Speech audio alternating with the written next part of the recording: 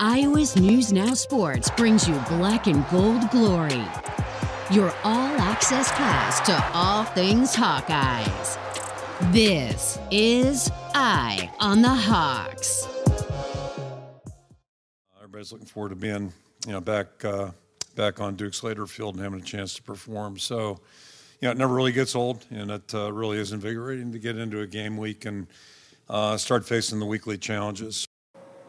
Samesies, Kirk. Samesies. Welcome to Eye on the Hawks. It is game week to start 2023. Mitch Fick here with Owen Sebring and Mike Howell. Thank you again to everybody who has been subscribing and downloading and watching and liking on Twitter. This has been really cool to see over the last few weeks, setting the table for us getting the 2023 campaign. So thank you to everybody. If you aren't following or you haven't clicked subscribe on stuff, there's a list of what you can do. We're over 100 followers on Twitter, which is wild. Thank you to everybody who's doing that. And of course, the Iowa's News Now Facebook page, or the Instagram and YouTube page. Follow those. That's where we'll be dropping clips from the podcast video form, or again on YouTube, the full video version. If you're listening to this, again, check out the YouTube channel as well, because we'll have highlights with everything, full video clips of those interviews that you're hearing the sound bites from, just a more immersive experience there. I think we're over or around 6,000 views between the 4 episodes we've dropped so far. So again, thank you to everybody who's been helping out with all that. And remember, we will live stream on Sunday at noon, recapping the Utah State game. So log in on that Sunday at noon. You can get in the chat. We'll answer as many questions, comments, hopefully not have to block anybody through all that, depending on how the game goes. So thank you again to all the engagement so far. Again, we're just kind of building the foundation on what we're hoping to do as we get ready for the start of the Hawkeye football season and Utah State. But of course, the big question, Owen, how's Cade? Is he good? How's the leg? What's going on? We were texting earlier today. No, that's not the kind of access I have. Wish I did. Doesn't happen. I am still so split on what I think is going to happen. We chatted with David Eichelt earlier today, Sure. And he seems to think that Cade is going to play some snaps. He seems like he's going to get the start, and he'll play, maybe just the first half, assuming it's a blowout over Utah State.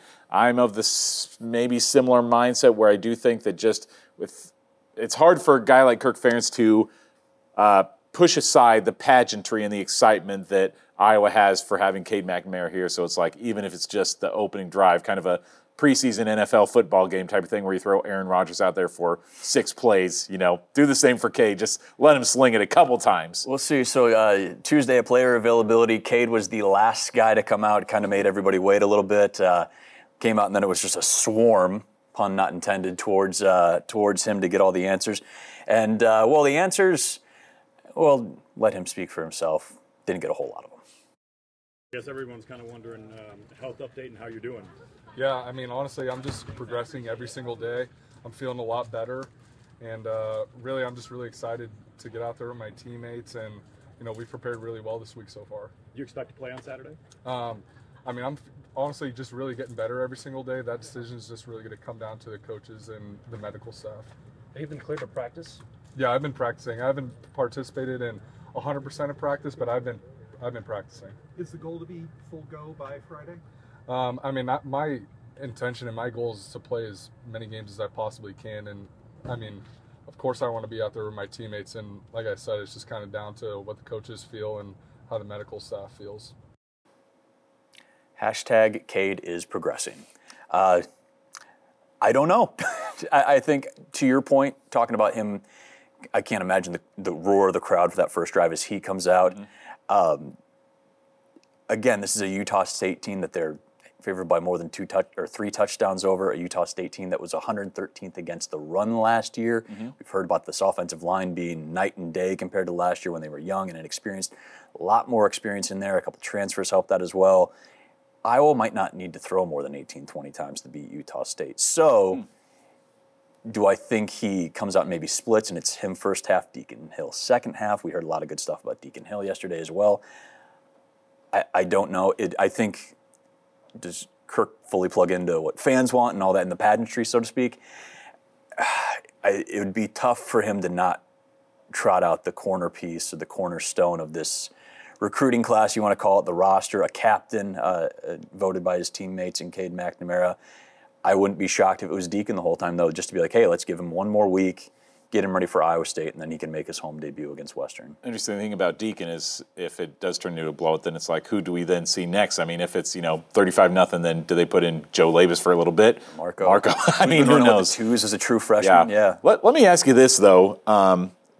I don't know if either of you guys remember this. Last year at the season opener when they were playing South Dakota State, what were they favored by in that game? I mean, was the point spread a wide one in that game as well? Maybe I'm wrong on this, Mike. question. You know this, since they're an FCS team, do they have a point spread on it? No, you're right. Because the UNI Iowa State game Doesn't have a spread. I had to look on several different websites to find for entering the dark web to find the line for UNI. And I'm not even sure how accurate it is, but it said 23.5 for the Iowa State game. I was favored by more than or the 4 UNI in South Iowa State Dakota game. I would imagine. I mean, South Dakota State came in preseason number 3 in FCS last year. I mean, they were. Yeah. It's widely accepted that it was going to be a difficult game, Sure. a tough matchup. But my only thought 7-3 with 2 safeties was not the forecast. Yeah, my only thought is that to what I was saying earlier about trotting Cade out for a couple of drives maybe, and then seeing what Deacon can do. What happens then if it does turn into a close game for some reason? What if it is 7-3 at halftime, and then that's when it really would be a tough call for Kirk, when it's not just let's just throw out Deacon and let him play for a while. I don't think it would be just throwing out. I think they've got a lot. Deacon Hill is one of 2 guys right now that you are the front runners for QB1 next year. Sure. Yeah. And he's got a ton of time with the ones because Cade had was recovering from surgery in the spring. He's had 2 weeks with the ones as he was recovering from the Kids Day injury. So I don't think it'd be throwing him out. I think Deacon Hill could start for a lot of other teams around the country, I believe. Yeah. So I think that also will factor in the fact that I think they're comfortable with what Deacon can do. He's had plenty of times with the ones. Again, coming out, he's a 4-star recruiter or whatever it was. He's got ability. He can play quarterback too. And he could be your starter next year. So I think that factors in well. If it is a close game, I think they would probably trust Deacon to get him out of it in a lot of ways. And I love Deacon. He's just a fun guy to talk to, fun story. I mean, I've talked about this before. His sister's a gold medal winner on the U.S. Water polo team. Just a fun guy with an interesting background. But it's just so much of Cade has been so heavily the guy. He is the guy, Kirk has talked about him so heavily that it is Deacon is definitely the second string guy. And so even though I think he would do great out there, it's interesting to see how much they would want to just give him that start if they have 80% confidence in Cade. We'll know a heck of a lot more at 9:00 on Saturday because those pre-game availability rosters have to come out as well. More on that in a little bit. But I did mention Cade is one of 4 captains voted on by his teammates. You've got Cade McNamara, Luke Lachey, Joe Evans, and Jay Higgins. Mike, we don't have receipts, but I called that back in May that Jay Higgins was going to be a captain. Wow. He really did, in the newsroom. Legitimately, Cade answered questions about that yesterday as well on Tuesday, and really seemed touched by that gesture from his teammates. Take a listen. Yeah, that meant everything to me. When Coach Ferentz announced that I got elected to be one of the captains for this week by my teammates, that's what I really care about. Just knowing that, the guys have that much belief and respect in me. It really, really means a lot to me. Yeah, I get the feeling that's not something he takes for granted. Again, he came in, Cali trip. He's been the guy. He's been a leader, but it sounds like it wasn't something he was expecting, and that just strikes me as how Cade McNamara is wired. Is that he's constantly got a chip on his shoulder. I don't have a great knowledge of history of who's been captains for what games, that kind of thing, but I was just so blown away by the fact that he's only been in Iowa City for 8 months, something like that. Just that they would, give that captain label to a guy who, just came in. That speaks so much of how much he really must mean to this team and his leadership ability. Sure, and of course, Kirk Ferentz, once he got to the podium on Tuesday, plenty of questions for him about Cade, status, yada, yada, yada. Here's the head hawk on everything. It's a strain muscle issue, soft tissue issue, and certainly started working at the end of last week. He's been practicing. I can't put a percentage on where he's at right now. He's been cleared medically. That's the good news. Then the thing we have to judge as we go along is how effective can he be, and can he go out and perform in a way that's representative of the kind of player he is. So look good in practice today. Well, it's kind of day by day. We'll see how sore he is tomorrow and see how he's feeling. And obviously we'd love to have him out there, but we also want to make sure he can perform at a high level. So would you say questionable is sort of the right way to describe his? Oh yeah, absolutely. Yeah, I think right now he is certainly, and I know what he wants to do.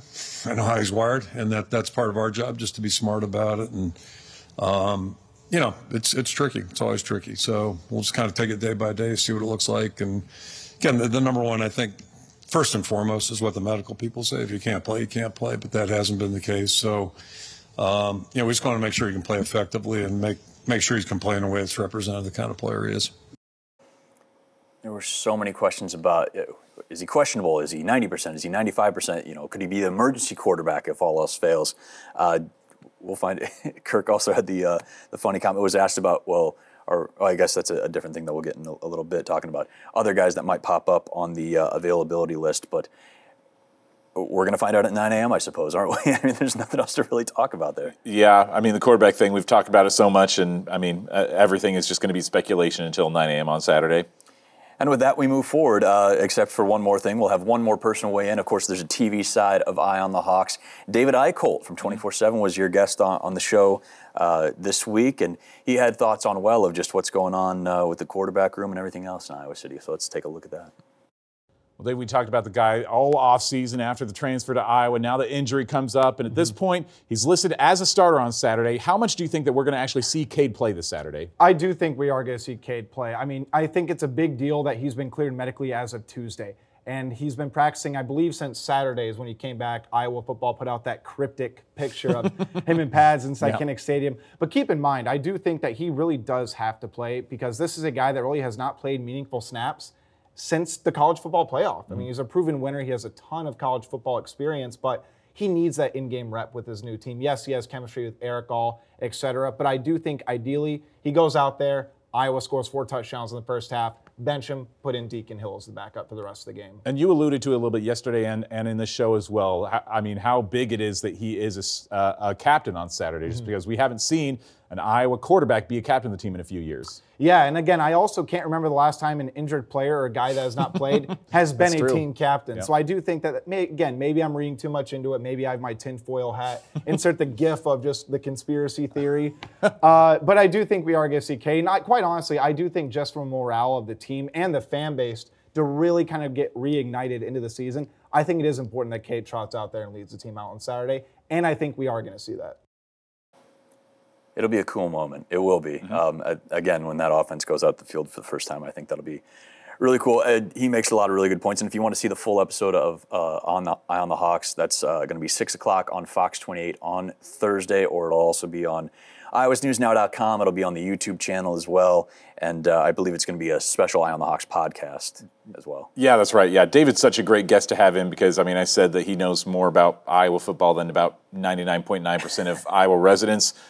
Kirk Ferentz might be the only one I'm leaving off of that list, but yeah, just has such great knowledge. We're going to have a different guest host every week on Eye on the Hawks, but even if we did not, Dave would be the perfect guy to bring in every week, just because of his deep, vast knowledge of Iowa football. He might be the utility guy that's leaned on. We talked about Deacon Hill a little bit. I would say there's a fairly decent chance we see him in some capacity on Saturday. Again, the guy who's in the running to be QB1 in 2024. Kirk also talked about just his journey to Iowa City as well during Tuesday's presser. Yeah, a lot regarding Deacon, a lot better than 3 weeks ago, 2 weeks ago, or 1 week ago, and that's what camp's for, to watch guys improve. And if there's a blessing, when Cade was out, gave him every opportunity to work a lot.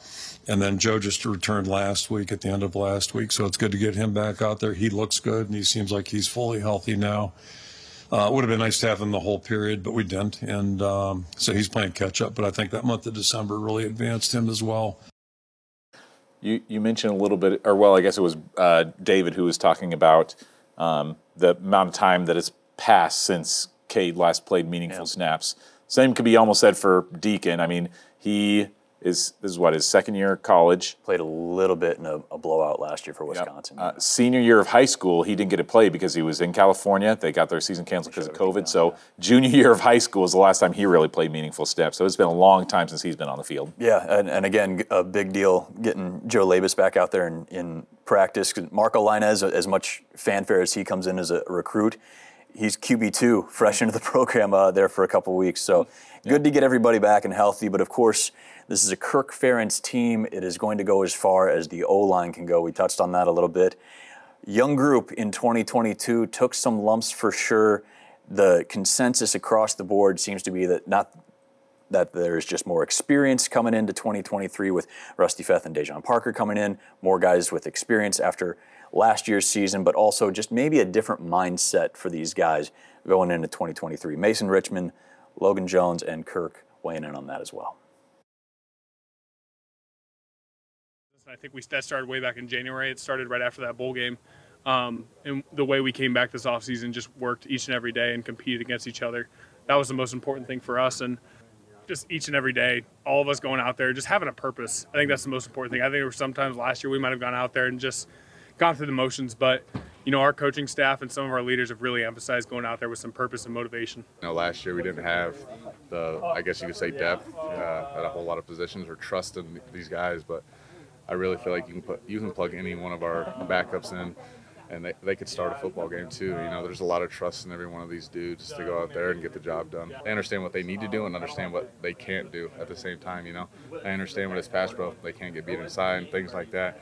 So you like I said, you can put anybody in there. They're going to get the job done. You pulled Linderbaum out of the equation the last 2 years. We haven't had a lot of experience up there. Or you think about a guy like Colby had 11 starts going into last year, but there was a true freshman where he was just trying to survive, in all fairness to him. So, it's just a whole night and day situation right now. We got a lot more experience and, a little bit more maturity.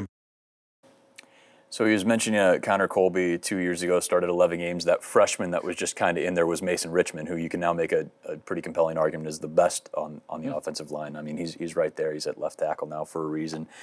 Definitely more experience. Again, Logan Jones last year was still moving in from D tackle. Again, replacing Tyler Linderbaum is not an easy task. It feels like he's taken a big jump. Jennings Dunker, 2-time now hay bale champion. People are hyped up about that. I don't know if it's a honest unit of measurement of success. I assume it's all pro, though, for sure. Definitely positive. There's high expectations for him at right tackle as well. This feels like a group that there's no way where to go but up. And again, going into Utah State, a team that struggled against the run last year, it feels like this is a great opportunity from that first drive, maybe even regardless of who's throwing the ball, this O-line gets to make a statement right away and pave the way for Caleb Johnson and company. Yeah, and this is something that David and I talked about as well.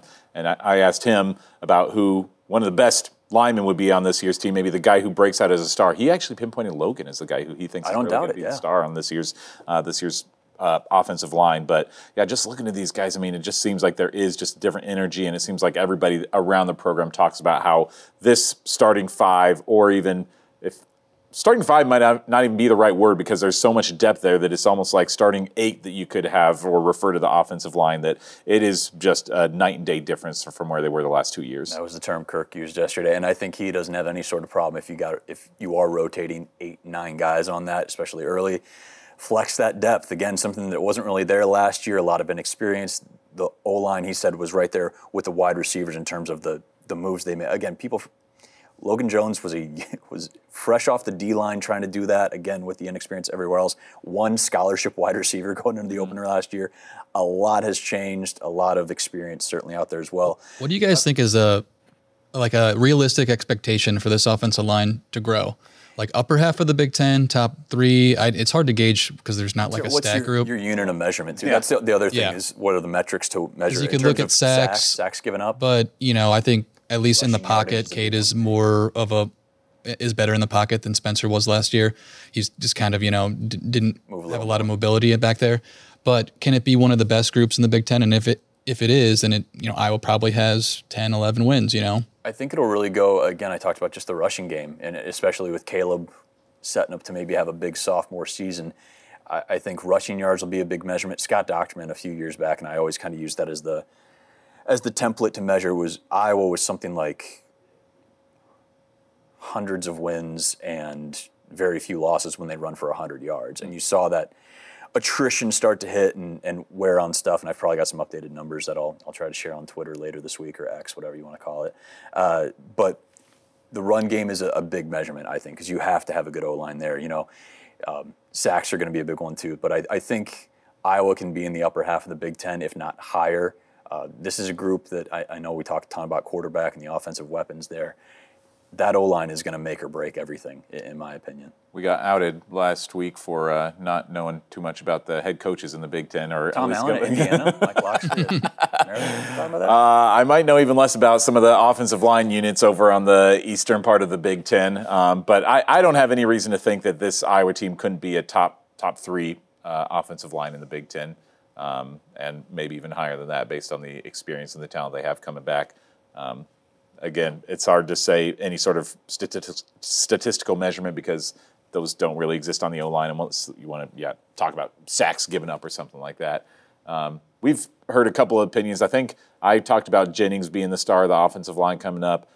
David said Logan. You maybe said Mason would maybe be your pick today. I think he's really good. Mike, what do you think? Anybody? Yeah, I remember listening to Kirk yesterday, his presser. He had a lot of glowing things to say about Mason, and he was the one that was moving around last year, right? Now he's solidified, and did you say his left tackle or right tackle? Tackles are both him and Jennings. He said left tackle, Jennings make or break. He's going to be there, at right tackle. Yeah, so I would go with that. But I do think, too, when you say we go 8 or 9 deep in the O-line, when you see Parker and Feth back there that's going to play, like they could slot in there, too. They got a lot of football. And I think one of your sound bites, they were like, they said, a lot of backups they could slot in and start a game. Ellsbury's in there as well.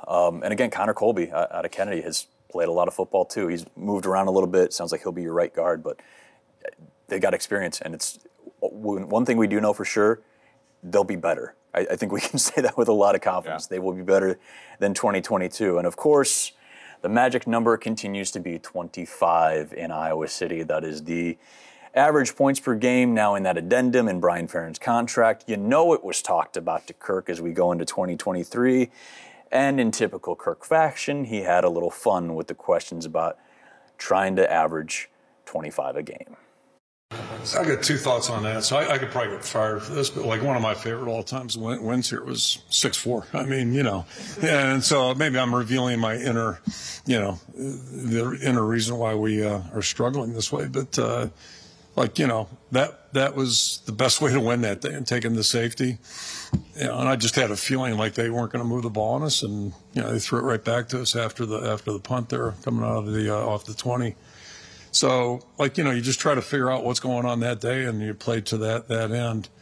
And then I think probably the most important stat, if you want to rank coordinators, would be wins per coordinator. Like how many wins does this guy average when he's the coordinator? And we've trying to think. I've been around 4 coordinators. Oh, no, it's not true. 5 in my career here, if you include assistant, and 3 defensive coordinators during my 34 years. And those guys all have pretty good numbers in terms of, the amount of wins they were involved in as coordinators. And that should be a coordinator's job, too. What's best for winning, whether it's, blitz or don't blitz or all that stuff. It's got to be in the back of everybody's mind. How can we win this game collectively? I'll paraphrase what Kirk said about his wife's opinion, Mary's opinion, way back when. I think he said this was 40 years ago. When you win, that seems to just kind of fix everything. And I think contracts, whatever, if Iowa wins, I think everybody will be all right with everything else, as long as maybe you score a little more than last year. More than 25 or so, roughly? Who's going to put a number on it? But certainly. Looking at this box score for that 6-4 game. It was a wild game. Iowa had 10 first downs. Penn State had 6.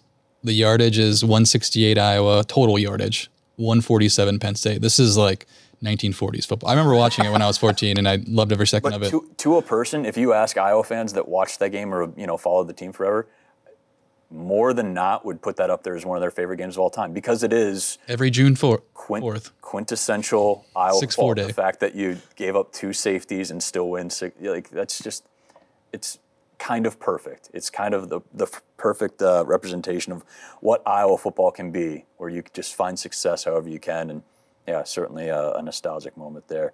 Let's go back real quick. We have learned a couple little details and some things that we can at least see through in terms of what we've learned about gambling suspensions. Noah Shannon is appealing his season-long suspension. Again, Kirk took some time to talk about just how adamant he is that hopefully Noah can get a little bit of a break there for betting on another sport at the University of Iowa. the two other people that we don't know about, the two other players that were facing some sort of suspension. It was spelled out last Wednesday that it was two guys who have significant consequences, which we took as people who are losing their eligibility entirely. Aaron Blom and Jack Johnson, who were both accused of betting on Hawkeye football games, aren't on the roster anymore. Noah was the one that was said to be appealing, and then we had these two with suspensions.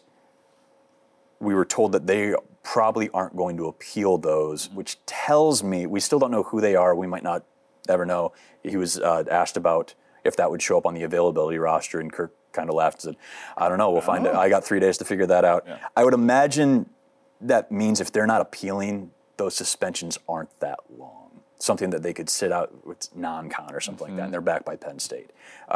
So we don't know a lot more, but we can connect a few dots, I suppose. Yeah, I guess so. That's all we can ask for. Another thing that, this goes back to the quarterback conversation where it's like it's all speculation until 9 a.m. on Saturday when we see the depth. When we see the depth chart come out, or who's going to be starting in that game. So, a little bit of an update.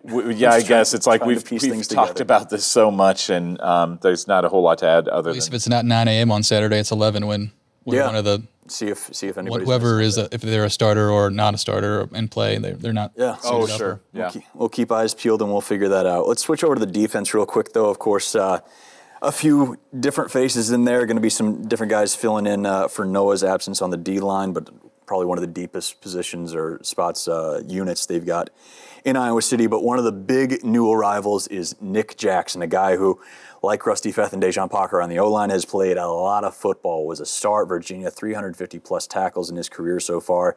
Kind of a strange situation having to be a guy with all that experience and now be the new kid in town, so to speak. I talked to him a little bit on Tuesday about that journey from Virginia to Iowa and says he's got a little more experience adjusting to things more than you might think. Take a listen. I was fortunate enough at Virginia to have some good coaches and staff change actually there too as well. So I did have to learn a new system a few times because we did change our system my junior year too. So I've been fortunate enough to be in a few different defenses. So I'm used to guarding against like change and stuff like that within our defensive scheme. But this one's been an adjustment. I didn't have a spring ball to learn it either. So I think that it was drinking out a fire hose for a little bit, but I think every single day it's growing. I try not to play the game before the game, and so I always am big on that, trying not to play the game before the game, because I know when you do that, then you can get your mind all spiraled out and stuff like that. But I think that it means a lot. I think that it's been a while since I've been fortunate enough to play a football game. So I definitely know that it's going to mean a lot for me to get out there on Saturday because it's been a long journey getting back to that. This could be a time for hot take Sebring over here. Up in the media room where we do those pressers with Kirk Ferentz, over on the side of the wall, we have the pictures of all the consensus All-Americans that Iowa's ever had in their program history. Something about Nick Jackson, I feel like he could be a future addition to that wall. I don't think he's either of our pick for defensive MVP. I think, did you have Cooper? I had Cooper, yeah. You had Cooper. I had Joe Evans. Mike, you had? Deontay Craig. You had Deontay Craig. I think those are all three good picks. Even if Nick Jackson isn't the defensive MVP, I think he leads the team in tackle. It's going to be him or Jay. I'm so excited to watch him play. He seems like such a smart kid. So fun. I love his mindset of not playing the game before the game, just love that. Being in the moment. The drinking out of the fire hose analogy is fantastic. Yep. We haven't talked about this in the pod. Mike, your immediate takeaway from Caleb Brown's first availability was that Hawkeye strength shirt with the throwback Hercules dumbbell. So We're seeing more of them. I meant to ask Nick as soon as he walked up. I saw that shirt. I was like, I got to ask him about the shirt, and then I forgot to ask him because he has such great answers. Kids Day, everyone was wearing one. We will get down to the bottom of where these shirts are from and when they will be available. I'm so jealous. All the players, and I know this is by design, have all the coolest gear, and then when you go to like Hawk shops or whatever, it's like I don't want to. I want the stuff they're wearing because it's just a cooler design. That's all you got to do. Just make the Hawkeye football team, and you get the best swag. That was something that David talked about, too. We didn't even talk about this on the podcast, but off camera, he was just saying how Nick Jackson's just the easiest guy to talk to. Great soundbite, somebody who's always thoughtful, brings something interesting to the conversation, just somebody that's really just going to be a lot of fun to cover this year, both on and off the field. And we'll talk to Greg Morris about those shirts. Maybe we can find some. Speaking of a guy who's really fun to talk to and who's seen a little bit of football in his day, 12th year starter Joe Evans, 6 years, which is still quite a bit. One of those captains, walk on to scholarship. Again, my pick for defensive MVP, just because the dude has seen everything, done everything, and continues to lead. Obviously, he's, again, part of a unit that has a lot of depth, but is going to be missing Noah Shannon. So Joe talked about, I believe you spoke to him on just kind of about his journey and whatnot, right? Yeah, this was, I kind of went over actually because they just released the names of the captains, and so I wanted to go get a soundbite on that. And John Steppe was asking him a lot of questions about just coming on scholarship, and when he learned he was on scholarship, this would have happened back in 2020. But I think we've got some sound from Joe just hearing about when Kirk first told him it, and that conversation they first had with his parents when he told them the news as well. Yeah. It was at practice, and we were doing special teams, just kickoff, and I'm standing over there just like watching kickoff, because I think I was number 3 at the time. So I'm standing there, the ones were going up, and then all of a sudden, like, I catch like Coach Ferentz like out of the corner of my eye, and I'm like, he is like looking at me and walking straight towards me.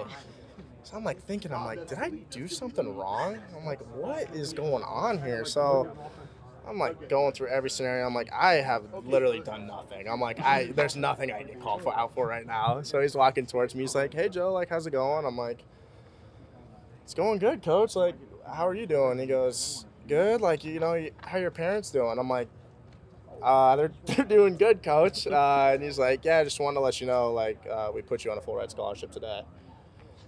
And I think I gave him like a big hug, and I'm like just so appreciative of him and this university, this football team. And I'm like, hey, Mom, like, do you think you could come in here for a sack? And she's like, oh, yeah, of course. Like, what's up? I'm like, could you sit down and we can have a talk? And she's like, okay, like, what's going on? And I'm like, I just want to let you guys know that I got put on scholarship. And then I've never seen my mom.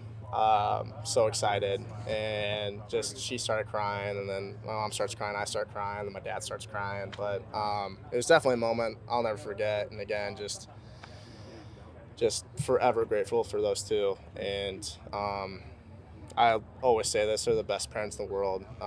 They mean everything to me. John Steppe even followed that question up with, are you a crier, Joe? And he goes, no. He's like, I think that's the last time that I cried, back in December of 2020 or whatever that was. So, yeah, just speaks to how much that is. Men, it's okay to cry. There's nothing wrong with that. Cried a lot in 2020. I'd like to forget about it. COVID. Man, it's also, isn't that perfect, Kirk, in this era of when there are just kind of these elaborate scholarship reveals and all that he just kind of walks up, hey, you're on scholarship. I can see that perfectly. I was actually reminded, it popped up in my we're recording this on Wednesday, popped up in my memory 7 years ago today. I was covering Western Michigan, and it was one of my last things I did before moving, and PJ Fleck surprised a tight end, a reserve tight end, I believe from Battle Creek, with a scholarship by forcing him to field punts, and if he caught a punt, they wouldn't have to do conditioning after practice. Mm-hmm. And then there was a little note on the ball, and he opens it up in his scholarship, and everybody was crazy. Like, there's always those moments there, but that fits Kirk perfectly. Hey, Joe, you're on scholarship. And again, just talk about a dude who walked on at Iowa, a legacy player. I was talking to him about this at Media Day. Again, one of the 4 starters who's played quarterback in high school and was a really good quarterback at Ames.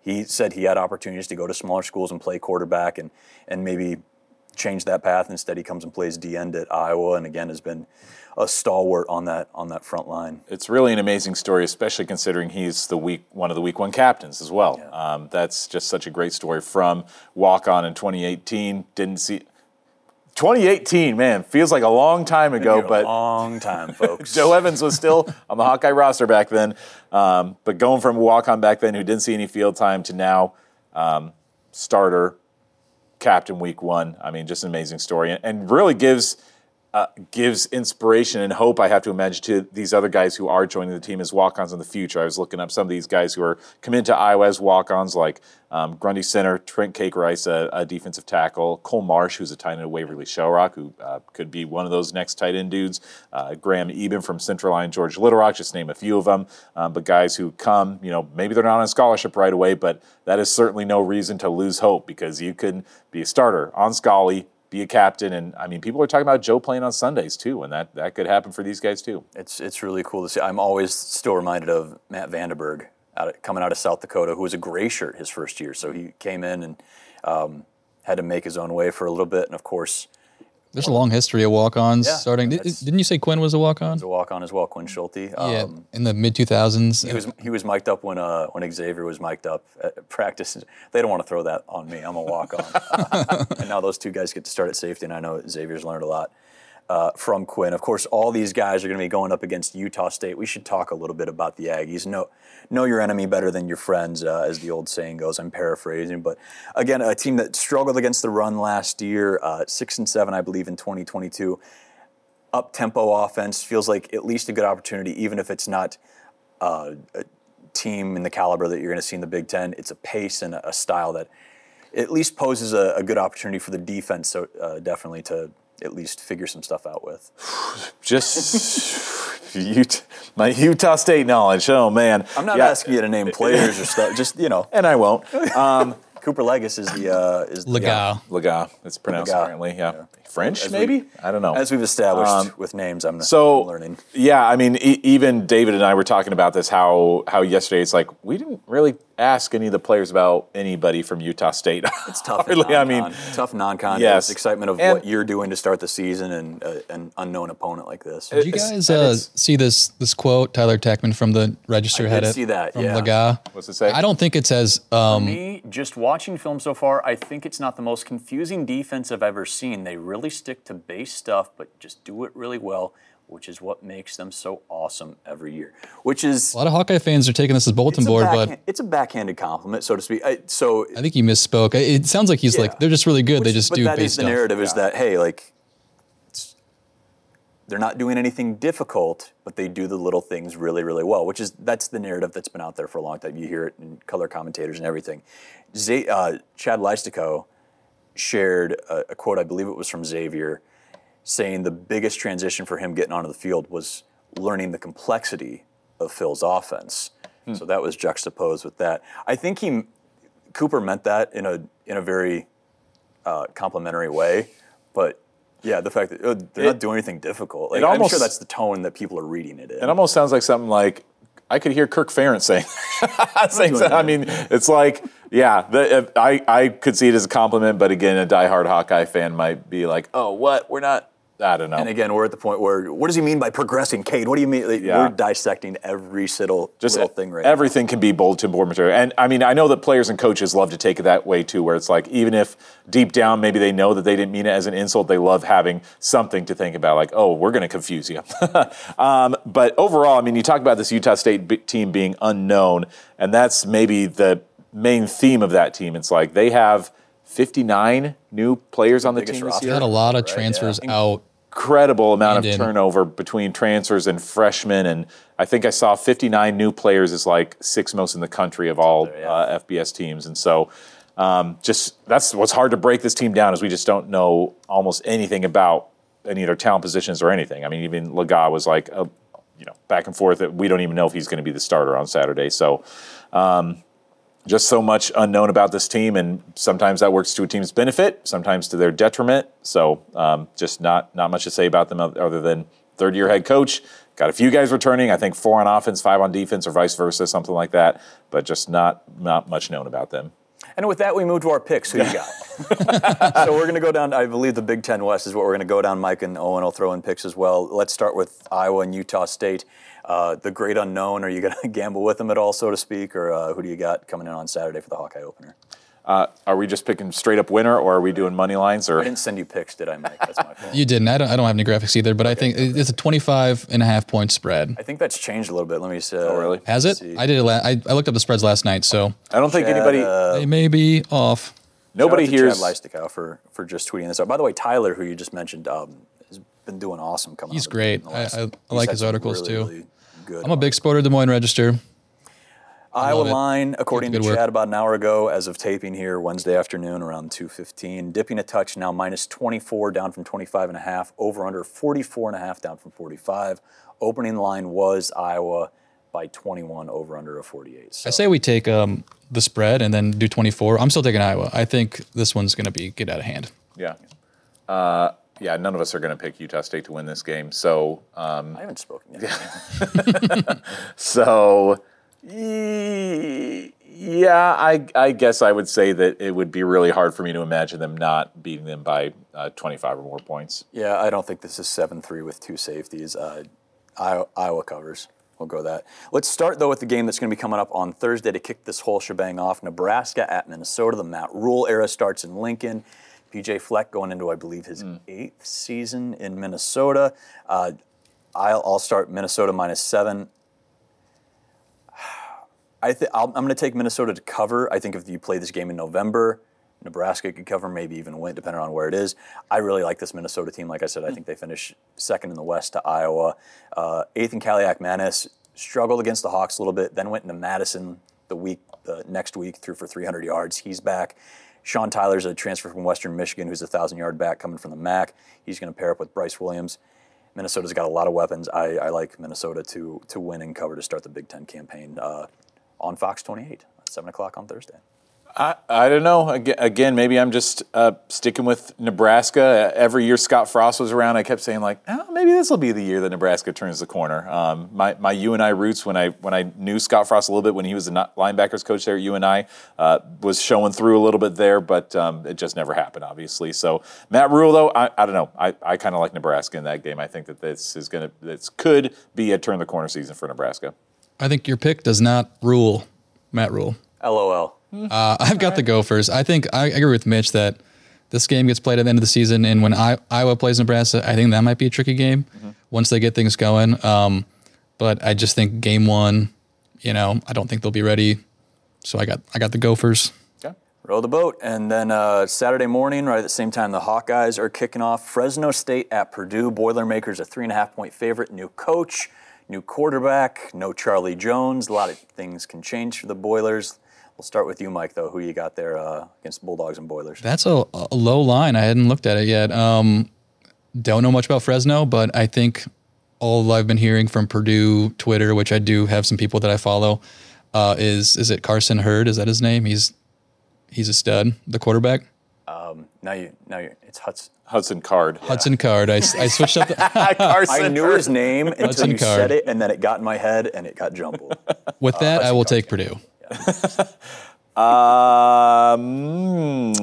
We're going to figure out names one of these pods. Yeah, that's an interesting one. So you said it was what, 3.5? 3.5, Purdue by 3.5. Yeah. I don't know. Fresno is such a weird program. It seems like one year they're just atrocious, and then another year they'll be legit one of the better group of 5 teams. Give me Fresno State. Hudson Card, I believe, will be great for the Boilers. Never gonna live that down. A new era starting with, I think, Purdue by 3.5. I think they'll be good to go. Okay. Buffalo at Wisconsin, 19th ranked team in the country. Badgers favored by 28 points to start the Luke Fickell era. Who you got? No problem picking Wisconsin in this game. Do they beat them by 28? I think they do. I think that Buffalo is not going to be able to do much. Again, Wisconsin's got a lot of weapons coming back on offense and defense, and I don't think Buffalo's going to be able to move the ball very much. So I could see this getting to, in the area of 42-0 territory. Michael? I got Buffalo. I just think, I think it's going to be a blowout, but 28's a lot of points. I used to bet a lot of these week 1 games too with spreads, and I get so annoyed because I'm watching them in the fourth quarter. But it could, 34 Mike's World on Saturday. 34-10 is a blowout, and they're not covering. So I'm going to take Buffalo. Okay. I don't know anything. I know Tyree Jackson, a kid I covered in high school, was a heck of a quarterback for them. Turner Gill took him to a MAC title. Doesn't Charlie Jones go to Buffalo? Charlie Jones started at Buffalo. Tyree Jackson, that's right. Wow. So that's all I know about James Buffalo. Butler. This is Another not transfer. Turner Gill's Bulls team, though. I think Wisconsin will pour it on to start the air raid era in Madison. Of course, that'll be a big game for the Hawkeyes coming up in mid-October. 6:30 Saturday night, Toledo at Illinois. I know meteorologist Kason Frericks, a big Illini fan. Scared of the Rockets. Should the Illini be? They are favored by 9.5, Owen. Maction. Boy, that is troublesome. I don't know if that is the proper tone to use with Maction. If Kason is afraid, then maybe I should be too. I don't know. You really like Illinois this year, don't you? I do, yeah. I'm taking Illinois. I'll just jump in ahead of you. I'll take Illinois as well. I think that that could be a game that ends within 3 points or so of each other, but I'll take Illinois. I'll take Illinois to cover as well. Luke Altmaier, I think, has a nice little debut for them after Tommy DeVito really stabilized the quarterback position in Champaign. Of course, you got to replace Chase Brown, but I think they'll be okay. And then a Sunday morning game. Biggest game of the week. People could argue that, yeah. Northwestern at Rutgers. Rutgers favored by 6.5 in Piscataway. Of course, Northwestern's been through a ton in the offseason. They've got Ben Bryant, the Cincinnati transfer quarterback, David Braun, former UNI assistant, taking over as interim head coach for right now. The old adage, Northwestern hasn't won a game on U.S. soil in quite a while. Does that streak snap in New Jersey?